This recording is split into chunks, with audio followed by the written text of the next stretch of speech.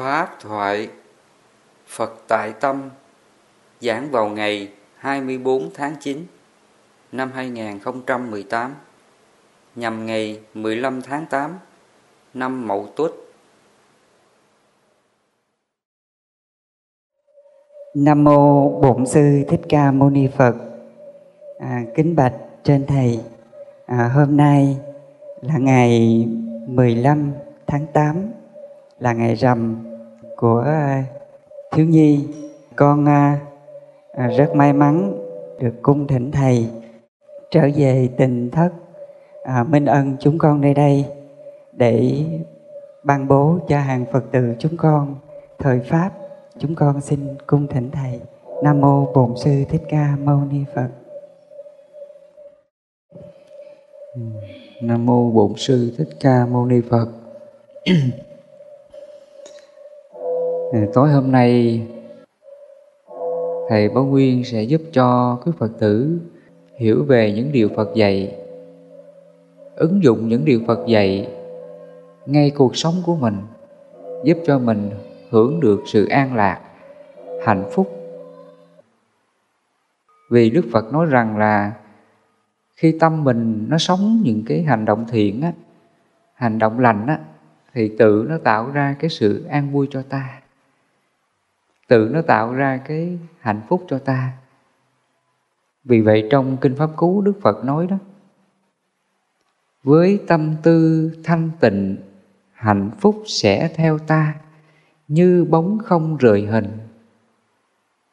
Với tâm tư thanh tịnh nghĩa là cái tâm mình nó trơn chánh á, nó sống chánh thiện. Ví dụ như là mình là người con đi, đối với cha mẹ lúc nào cũng hiếu dưỡng, cung phụng cha mẹ già.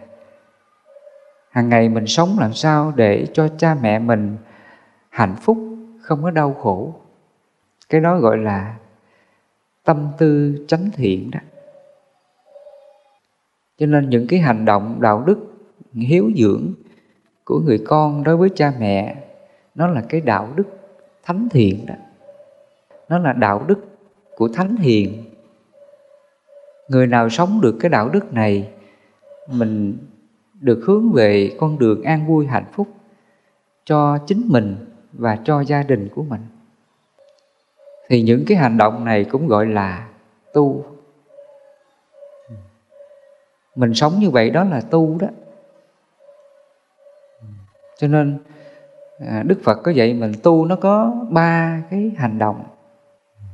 Thân mình làm điều tốt, lời nói mình nói ra lời tốt, và ý mình suy nghĩ các việc làm tốt. Hàng ngày mình sống như vậy đó là tu á. Mình tu thân, tu khẩu và tu ý, gọi là tam nghiệp. 3 nghiệp này hàng ngày mình huân tập những hành động thiện, hành động lành, đó là tu. Thường là chúng ta bị khổ đó là do 3 cái nghiệp tham sân si tạo ra. Thì trong đó có cái nghiệp tham. Tham là tham muốn đó. Cái sự tham muốn này nó rất là nhiều nghĩa. Thì trong đó nó có cái nghiệp tham là lúc nào mình cũng mong người này phải tử tế với tôi, quý kính tôi, tôn trọng tôi, ưu ái, quan tâm đến tôi. Trong tâm mình á, nó còn cái này á, thì Phật nói đó là nguyên nhân của khổ. Trong cái khổ đế, Đức Phật gọi là cầu bất đắc khổ. Cầu là mong cầu à. Khi mình mong muốn điều này điều kia, mà điều mong muốn này không có đúng như ý mình, thì trong lòng mình sao? Khổ liền. Ví dụ như trong gia đình mình đi, mình khuyên con mình bắt con mình phải nghe theo mình, phải làm theo ý của mình. Mà nếu con mình nó không có nghe, không có làm theo ý của mình á, thì trong tâm mình sao? trong tâm mình cảm thấy bực bội, cảm thấy là giận dỗi, cảm thấy là đau khổ cái việc mình khuyên con mình. Mình muốn cho con mình phải theo ý mình, phải làm theo cái điều mong muốn của mình. Và khi con mình không làm được á, thì trong lòng mình giận dỗi, nó đau khổ, nó bất an cái chuyện đó. Thì cái chuyện này trước đây Phật tử mình có bị không? Quý Phật tử, cái này ai cũng bị hết. Khi mình mong muốn bắt buộc người ta phải làm theo ý mình, nếu mà người này không có vâng lời, không có làm theo ý á, thì trong lòng mình nó khó chịu, bực dọc. Cái này là do mình còn cái sự tham chấp. Cho nên Đức Phật nói là cầu bất đắc khổ. Cầu là mong cầu, bắt buộc người này phải như vậy, bắt buộc người kia phải như vậy, làm theo đúng ý của tôi. Thì chính cái sự bắt buộc mong cầu đó nó tạo ra cái tâm lý là buồn bực đau khổ. Trong chân lý tứ diệu đế, Phật gọi là tập đế. Tập là huân tập. Mình cố chấp, mình tham sân si những điều xung quanh mình, đó là tập đế đó. Chính cái tâm đó nó làm cho mình khổ. Cho nên bây giờ Phật dạy mình tu á, là mình từ bỏ cái tâm đó, mình sửa cái tâm đó đi. Tu là mình sửa, mình từ bỏ cái tâm mong muốn đó. Và Đức Phật Ngài mới dạy mình cái đạo đức là để mình không còn mong muốn bắt buộc người ta phải theo mình, theo ý của mình. Thì Phật dạy mình cái đạo đức là từ bi hỷ xả. Thí dụ như là mình khuyên con mình, bảo con mình, nhưng mà nó không nghe, thậm chí là nó cãi lại nè. Và nếu mình gặp cái trường hợp này á, thì Phật dạy mình cái tâm là hỷ, cái tâm hỷ hoặc là cái tâm xả. Nghĩa là mình hoan hỷ đối diện cái sự thật đứa con nó xấu với mình như vậy. Và bên cạnh đó là mình buông xả cái điều xấu của con mình trong tâm mình. Mình đừng có chấp rằng con mình nó xấu như vậy. Mình hãy buông xả cái niệm xem con mình là xấu là ác. Mình hãy xả cái niệm đó đi. Thì trong lòng mình nó còn giận con mình không? Quý Phật tử, nó hết giận liền à. Sở dĩ mình giận đó là do mình chấp cái gì? Chấp cái xấu của con mình. Cũng giống như là mình thấy cái người kia đó, họ làm cái điều ác, mình thấy họ ác đó, mình chê trách người này hung dữ, người này ác. Vì mình nhìn lỗi họ, mình chấp vào cái lỗi họ, mà cái tâm mình sinh ra cái phiền não là khó chịu bực dọc. Khi mình thấy người này làm cái việc sai, việc trái, trong lòng mình chấp vào cái sai trái của họ. Vì chấp vào sai trái cho nên mình luôn khó chịu cái điều của họ. Và trong tâm mình sinh ra phiền não. Vì mình chấp cái xấu của họ, cái sai trái của họ dẫn đến phiền não trong ta là như vậy. Vì vậy trong Kinh Pháp Cú Phật có nói đó, khi mình nhìn lỗi người khác, sinh ra lòng oán hận, mình chấp vào cái xấu, cái ác, cái sai của người khác, mình sinh ra cái tâm oán hận trong lòng của mình. Thì trước cái hoàn cảnh này, Đức Phật Ngài dạy mình để mình tránh cái nghiệp xấu này trong ta đó, thì Phật dạy mình niệm cái tâm hỷ và cái tâm xả. Mình hãy hoan hỷ trong mọi hoàn cảnh xấu của người khác. Ai làm gì mặc, mình không nên dính mắc cái chuyện đó. Thí dụ cái người này họ ác với mình đi, hàng ngày mình đối diện cái người thân trong gia đình của mình, họ đối xử với mình không có đạo đức, hoặc là họ nói những lời nói xúc phạm mình, chửi mắng mình, xua đuổi mình, vân vân. Thì trước những cái hoàn cảnh đó đó, để mà mình không còn khổ với họ, khổ với những cái người đối xử ác độc với ta đó, thì Phật dạy mình hãy niệm cái tâm là hỷ.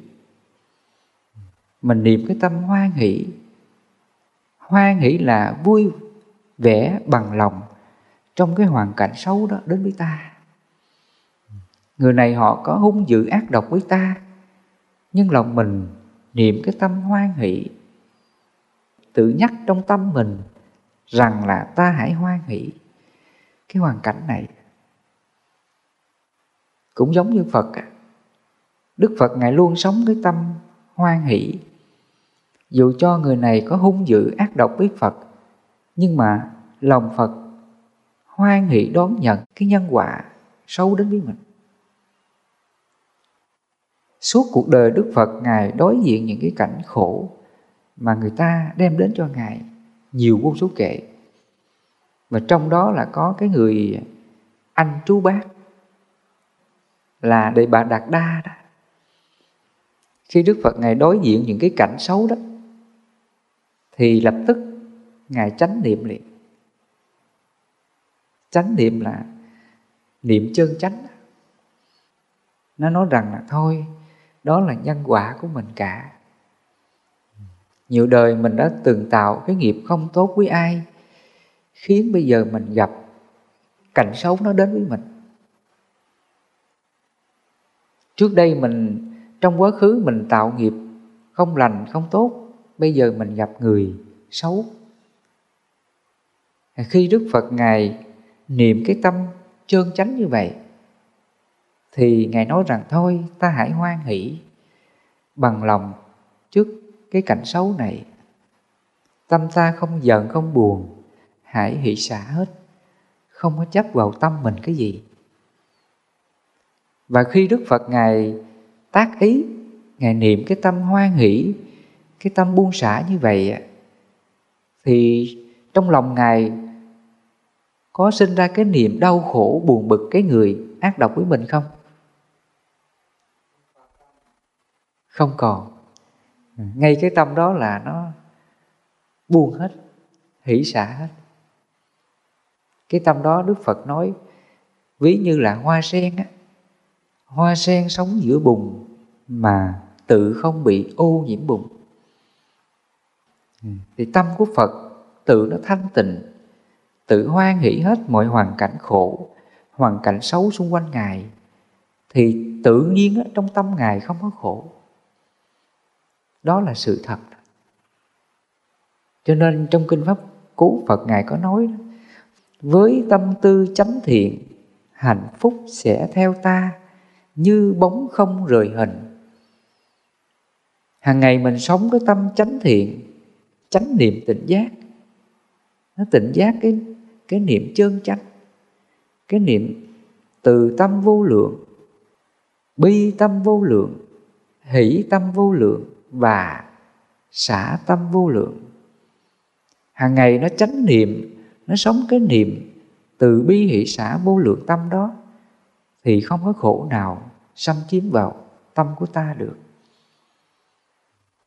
Sở dĩ Đức Phật Ngài an vui giải thoát trong mỗi giờ phút hiện tại, Ngài không có đau khổ với ai, là do Ngài chánh niệm, Ngài niệm cái tâm hỷ và tâm xả. Cái gì đến là Ngài hoan hỷ, Ngài xả hết.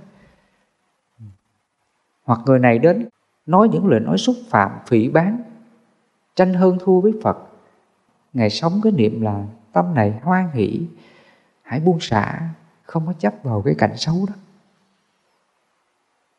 Đức Phật Ngài thành Phật, Ngài an vui hạnh phúc là do Ngài sống được với cái tâm đó. Đức Phật Ngài nói trong cái bài Kinh Pháp Cú á, Ngài nói rằng là đệ tử Gotama luôn luôn tự tỉnh giác, bất luận ngày hay đêm, thường tưởng niệm chánh pháp.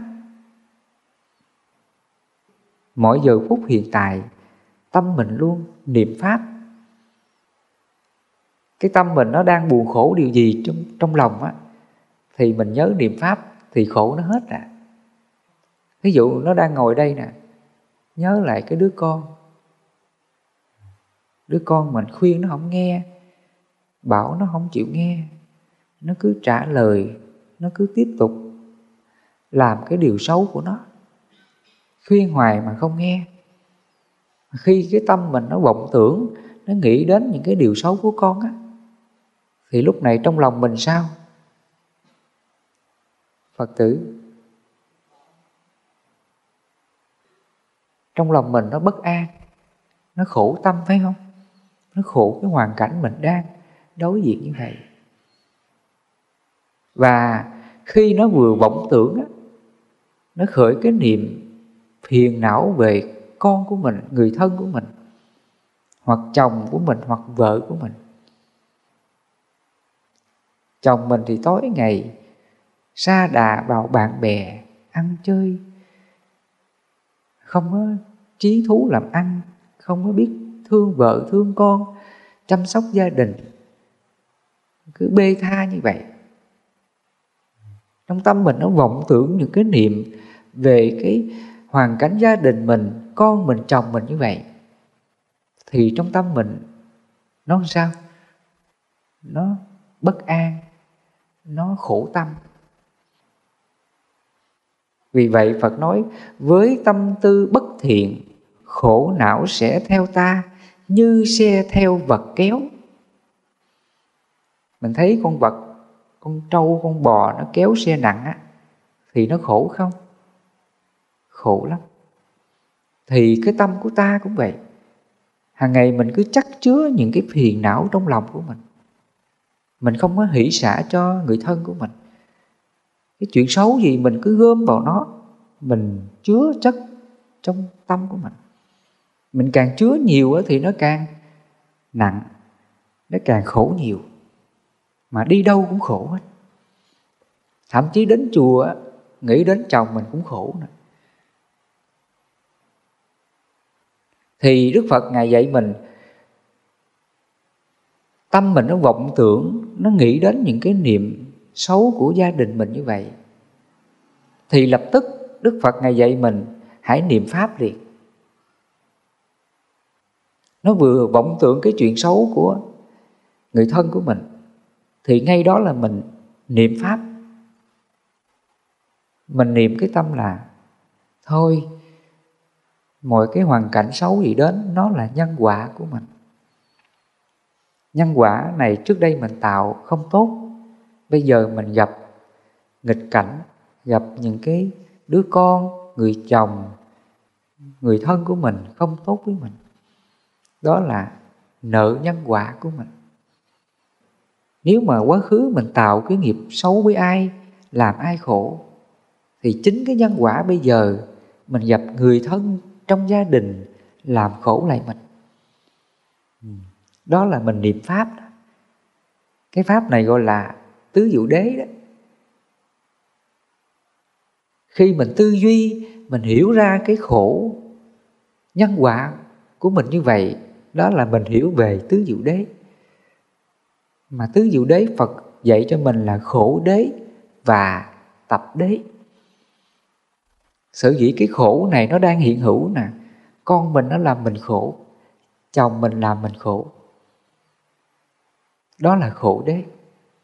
Và cái khổ này có bắt nguồn từ nguyên nhân quá khứ mình tạo, mà Phật gọi là chủ nhân của nghiệp.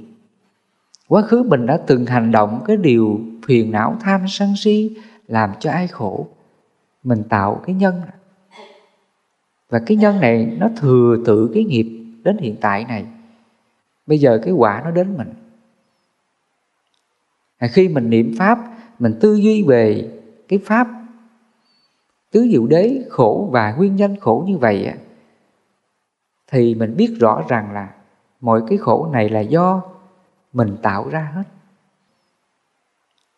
Chứ không phải là ngẫu nhiên mà mình gặp con mình nó xấu với mình, chồng mình xấu với mình, hoàn cảnh xấu với mình. Cái này là do nhân quả khiến mình phải gặp như vậy. Khi mình hiểu ra sự thật khổ và nguyên nhân khổ như vậy thì lòng mình hoan hỷ, vui vẻ đón nhận sự thật khổ này, không oán trách ai. Đến đây trong tâm mình nó mới hoan hỷ được. Đến đây á, là mình mới tu tập cái tâm hỷ được nha. Mình phải quán ra khổ, nguyên nhân của khổ á, bởi nghiệp mình tạo ra đó.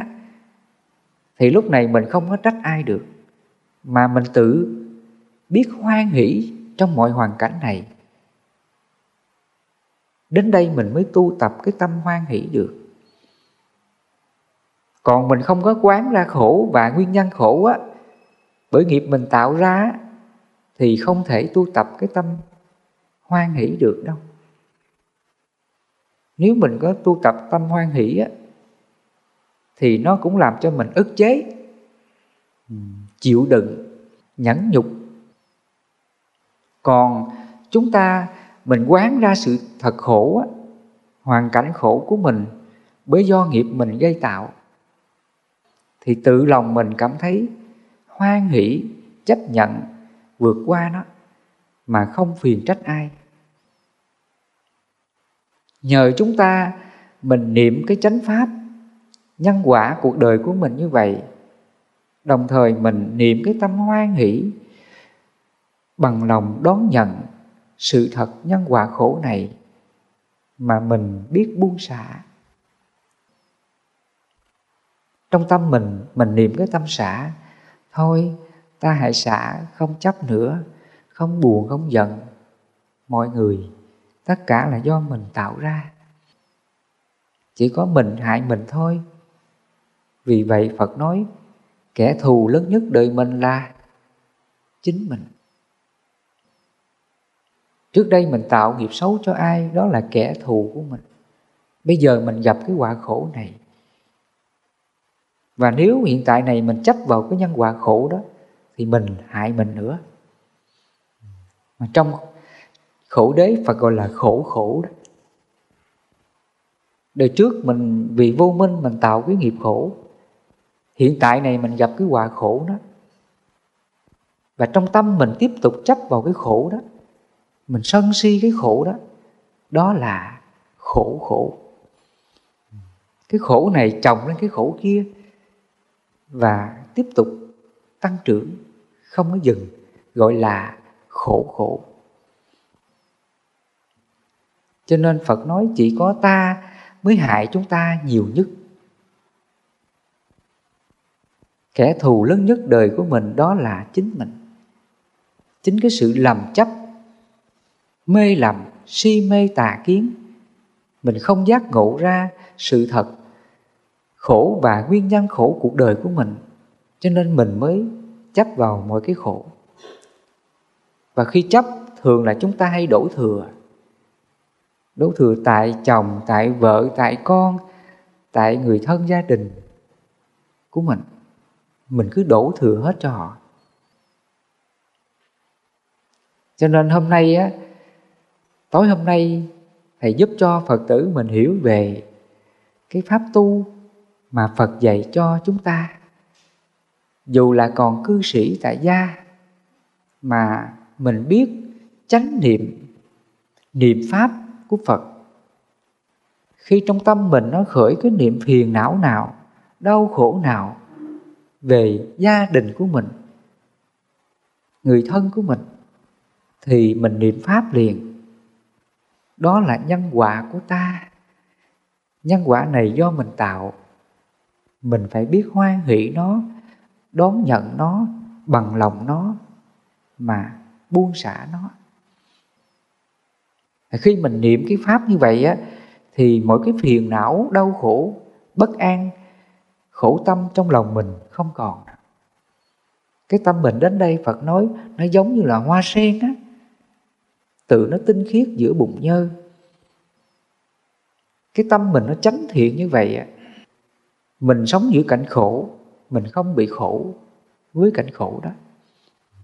Đó là mục tiêu giải thoát của đạo Phật mà Phật dạy chúng ta là như vậy. Mình muốn an vui hạnh phúc thì tự mình thanh lọc, tự mình buông xả mọi cái nghiệp nhân quả phiền não xung quanh ta, thì trong lòng mình tự nó thanh tịnh. Mà thanh tịnh này do trí tuệ, do sự giác ngộ, do chánh niệm tỉnh giác. Hàng ngày mình nhớ lời Phật dạy, niệm pháp Phật dạy.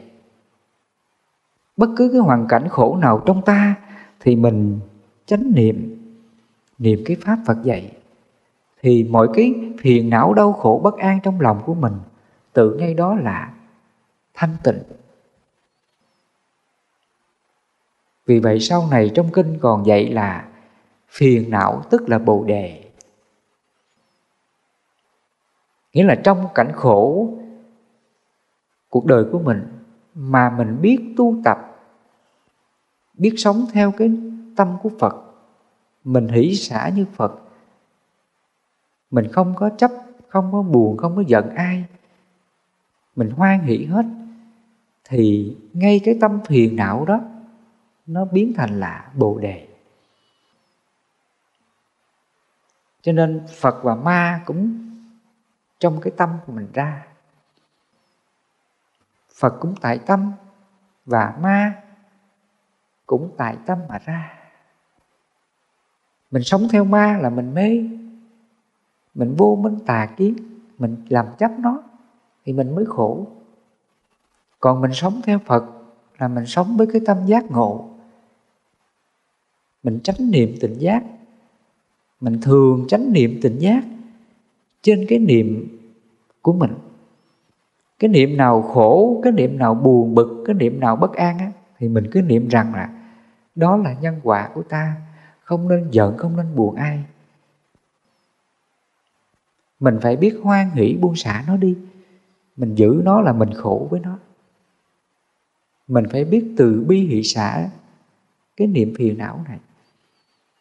Mà khi mình niệm pháp Phật như vậy á, thì trong tâm mình tự ngay đó là thanh tịnh liền. Tâm đó là Phật liền. Cho nên Phật ma cũng là do tâm mình tạo ra. Nếu mà cái tâm mình nó mê á, tà kiến á, thì tâm này trở thành là ma, trở thành là đau khổ. Và tâm này nếu mà nó giác ngộ, nó chánh niệm, nó biết buông xả, nó sống cái niệm chân chánh như Phật, hỷ xả như Phật, thì cái tâm này trở thành là bồ đề.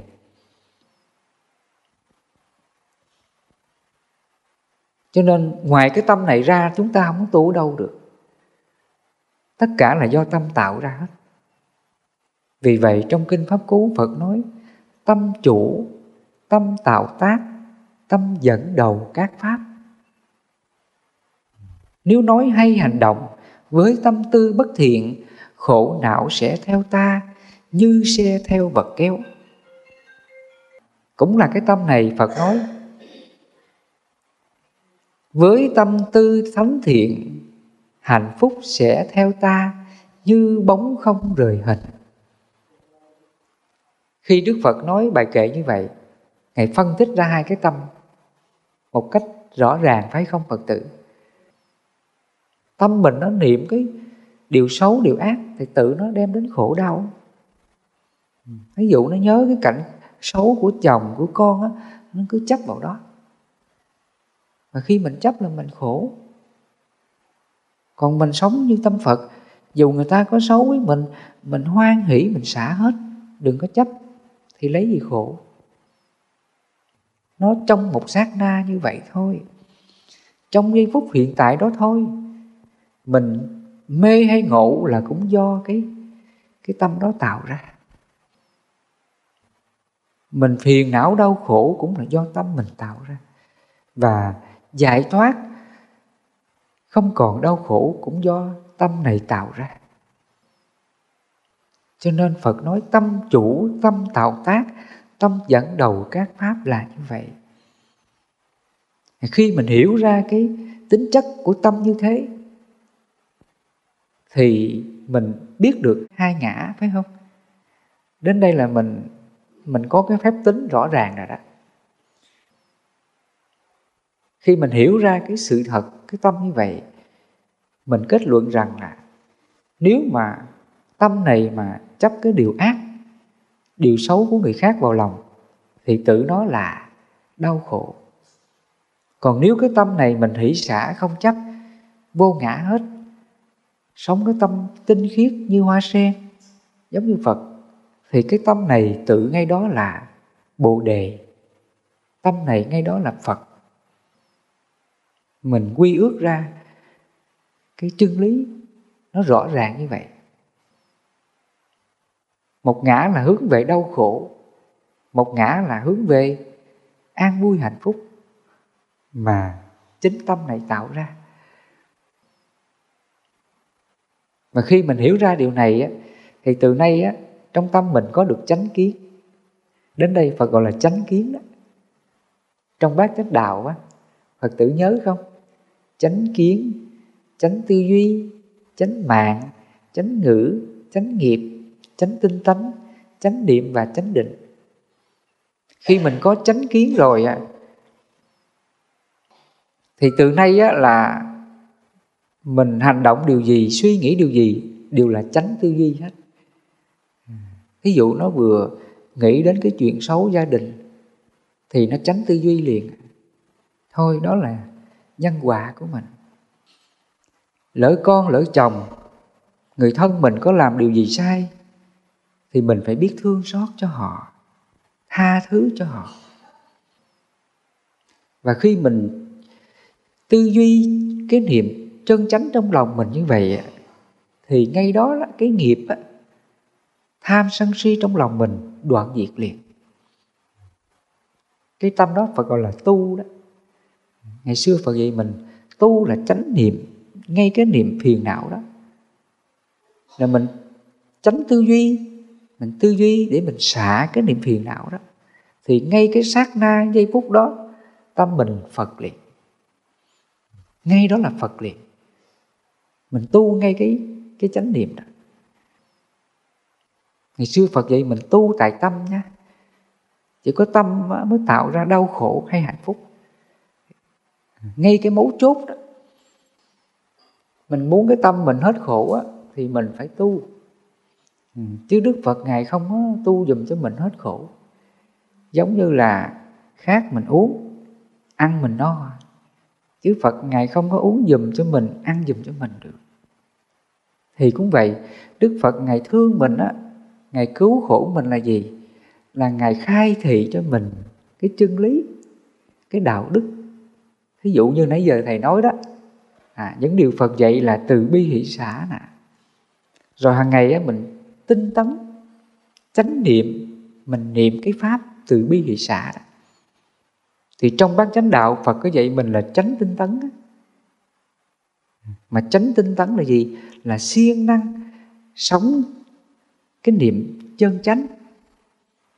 Ví dụ bây giờ á, mình gặp cái hoàn cảnh xấu nào xảy ra, lỡ thân mình nó có bị bệnh đau đi, phải không? Thì mình chánh tinh tấn liền. Mình mới niệm pháp. Mình niệm cái pháp Phật dạy đó. Cái thân này là vô thường, cái bệnh đau này là vô thường. Ai có thân là có già, có bệnh, có chết. Và khi chết rồi á, cái thân này nó hoại diệt, sự sống không còn á, thì đến đây á, cái khổ, cái đau nó còn không? Đâu còn đâu.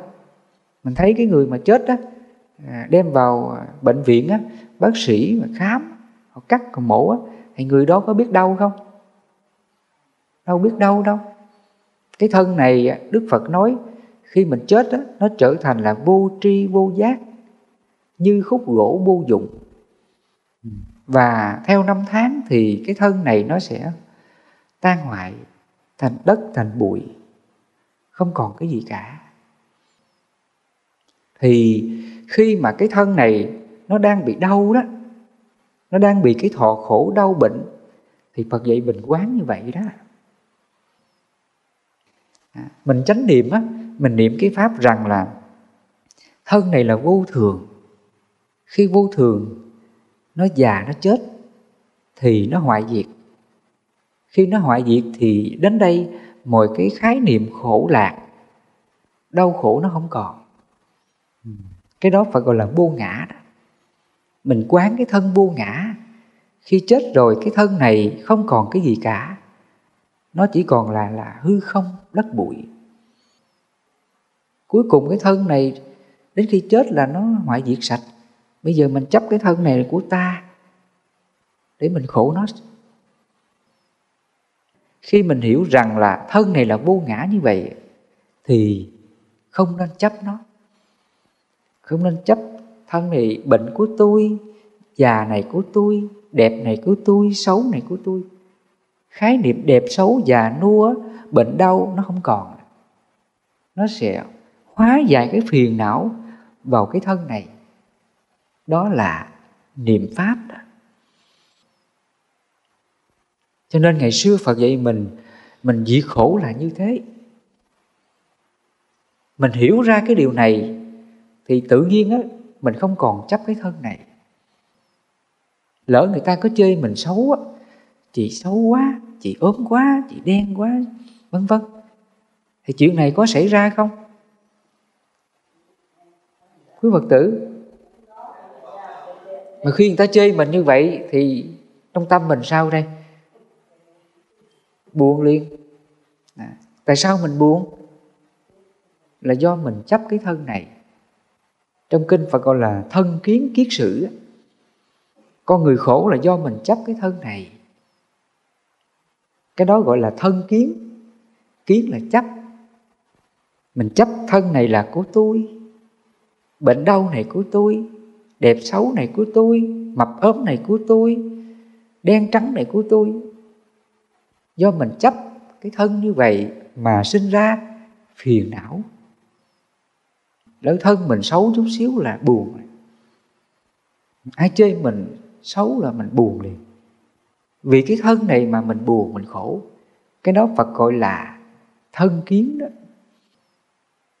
Cái mấu chốt nguyên nhân mà tạo ra cái khổ cho ta là do cái tâm này nó lầm chấp cho rằng cái thân này của mình, mà dẫn đến đau khổ. Cho nên đạo Phật là gì? Là giác ngộ. Tại sao mình khổ? Tại vì mình chấp. Vì chấp mà dẫn đến khổ. Và để từ nay không có chấp thì mình phải hoan hỷ. Vì vậy Phật nói nhẫn khổ hạnh tối thượng.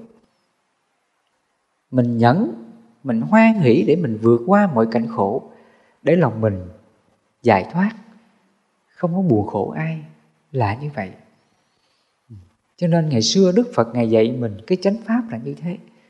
Tu là mình giác ngộ để mình chuyển hóa hết mọi cái giặc phiền não trong tâm thức của ta, từ khổ thành vui, từ giải thoát đến niết bàn. Vì vậy sau này trong kinh dạy phiền não tức là Bồ Đề. Thì trong cái cảnh khổ đó mình mới tu được, mình mới thành Phật được. Còn tu mà muốn sướng, lúc nào cũng sướng sung sướng, thì mình có thành Phật được không? Tu lúc nào cũng muốn người ta thương mình, quý trọng mình, lúc nào cũng muốn như vậy, thì làm sao thành Phật được?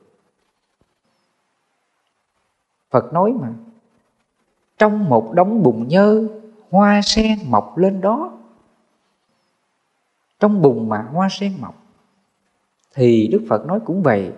Trong khổ mình biết tu tập, rèn luyện cái đạo đức hỷ xả. Mình biết buông xả, không buồn giận, không sân si với ai, thì trong cảnh khổ đó Bồ Đề giải thoát. Cho nên kinh dạy phiền não tức là Bồ Đề là như vậy. Mình thấy được mình phiền não, mình biết tu tập để mình diệt nó, thì ngay đó là Bồ Đề. Phật cũng từ một con người phiền não mà tu thành Phật. Chứ Đức Phật không tự nhiên mà ở đâu mà rớt xuống mà Phật được liền, phải không? Phật Ngài cũng sinh ra là một con người bình thường, Ngài cũng phiền não, đau khổ. Và khi Ngài giác ngộ, Ngài biết tu tập, buông xả những phiền não đau khổ đó, thì ngay đó là Ngài thành Phật. Mà trong kinh Phật gọi là Ma Vương á, Ngài chiến thắng Ma Vương trong 49 ngày đêm. Đó là Ngài chiến thắng cái giặc phiền não, tham sân si, mạn nghi của Ngài. Và khi Ngài xả hết những cái tâm phiền não này, thì tự tâm đó là Phật. Phật tại tâm là như vậy. Cho nên mình muốn tu á, thì Phật nói ngay tâm đó mình tu. Mà tâm mình đâu có không gian, thời gian, phải không? Nó đâu có thời gian tu đâu. Thì tối hôm nay Thầy Bảo Nguyên có vài điều sách tấn cho quý Phật tử. Nhân cái buổi pháp thoại này, Phật tử chúng ta có được chánh tri kiến. Thì từ nay mình ứng dụng điều giác ngộ này trong cuộc sống của mình để mình tu tập. Tu là sống, sống là tu. Ngay cảnh khổ để mình tu tập, chứ không phải là cảnh khổ là xấu đâu nha. Giống như là Phật nói, trong một đống bùn nhơ, hoa sen mọc lên đó. Khi mình giác ngộ ra điều này, thì trên cuộc đời này không có gì là xấu hết. Xấu tốt là do tâm của mình. Tâm mình chánh thiện thì cảnh xấu cũng thành tốt cả, chứ không có gì là đau khổ phiền não. Là như vậy.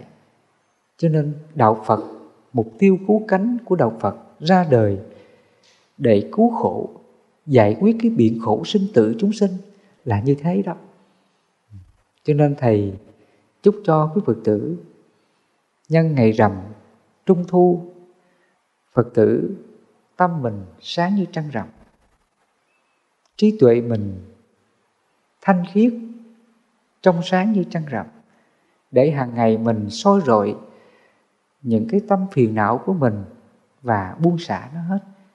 Thì cuộc đời mình luôn ở bên Phật, luôn sống cái tâm của Phật. Là như vậy nha.